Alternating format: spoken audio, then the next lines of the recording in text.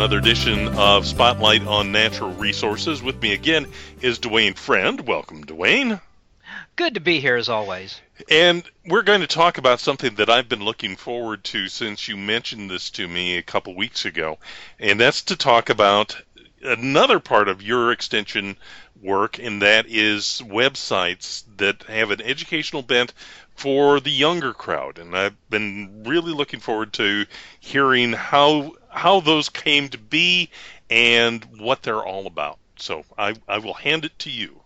Okay, well, thanks. And hopefully people know that there are dozens and dozens of great websites that U of I Extension have out there, but I wanted to focus on some of the websites that I've been directly involved with in the last few years.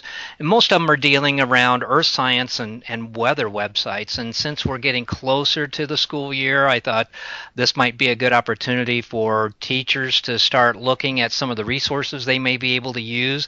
And this is something that's not only for teachers. Most of these websites have activities that the students can use as well. So wanted to just touch on a few of these. And one of the first ones I wanted to talk about is one called Riding the Winds with Kalani.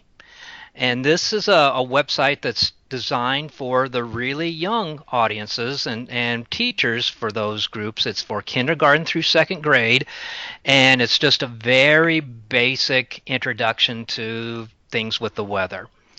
So we don't get into a lot of detail with it, and one of the things with this particular website is we do provide a lot of activities for students, and we also have it set up so that we can have the students go through each screen and read the words, or they can just listen to the narrative that's already on the website. So the teachers have an opportunity that they can go through this website at different points in class. Kids can use it as home as well. But the animations are provided to really enhance their learning process. And this website has actually received several national awards, and it's also available not only in English, but it's also available in Spanish, Chinese, and Korean. So we have a number of different languages that this is available in. I didn't know you were a polyglot. Well, I'm not, but thanks for asking. Another website that also deals with the weather, it's for a little bit older age group. This is called Treehouse Weather Kids. And this is designed, again, for teachers and students, but this one's more for 5th through 8th grade levels. And it provides a little bit more detail on weather topics like winds, moisture, air pressure, how and why we have seasons, and then we also have a section, of course, on storms like tornadoes, hurricanes, those types of things. Again, it's got lots of student activities in there as well, things like identifying clouds, forecasting weather. We even have an activity where we have a ready-made comic strip, and they can add their own narrative to those comics. This website is also available in Spanish, so it's available in a couple of different languages. And then if there are instances where people just want maybe a short snippet of a specific topic, we've got 15 YouTube videos on different weather topics, things like lightning, clouds, greenhouse effect, different types of thunderstorms. And most of these YouTube videos are about 2 minutes long, so they're just short snippets. And I think a lot of the students and the teachers would find these kind of interesting to look at. The animation on these are really nice. So that deals with a lot of the weather websites. Now, a couple of other earth science websites I wanted to mention. One is called Shake, Rattle, and Slide. This one's also available in English and Spanish. It's for students in 5th and 8th grade. And it's looking more at forces on and inside the Earth, how those forces work to provide the landscapes that we see on the Earth today.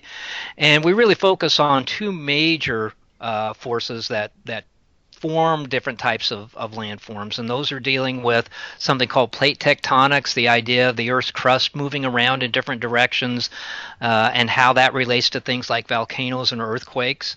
And then another major landforming process, which is dealing with continental glaciations, or a more common term would be when we've had ice ages, and how these big sheets of ice have moved across the landscape and affected our landscape. And here in Illinois, that's been a major effect.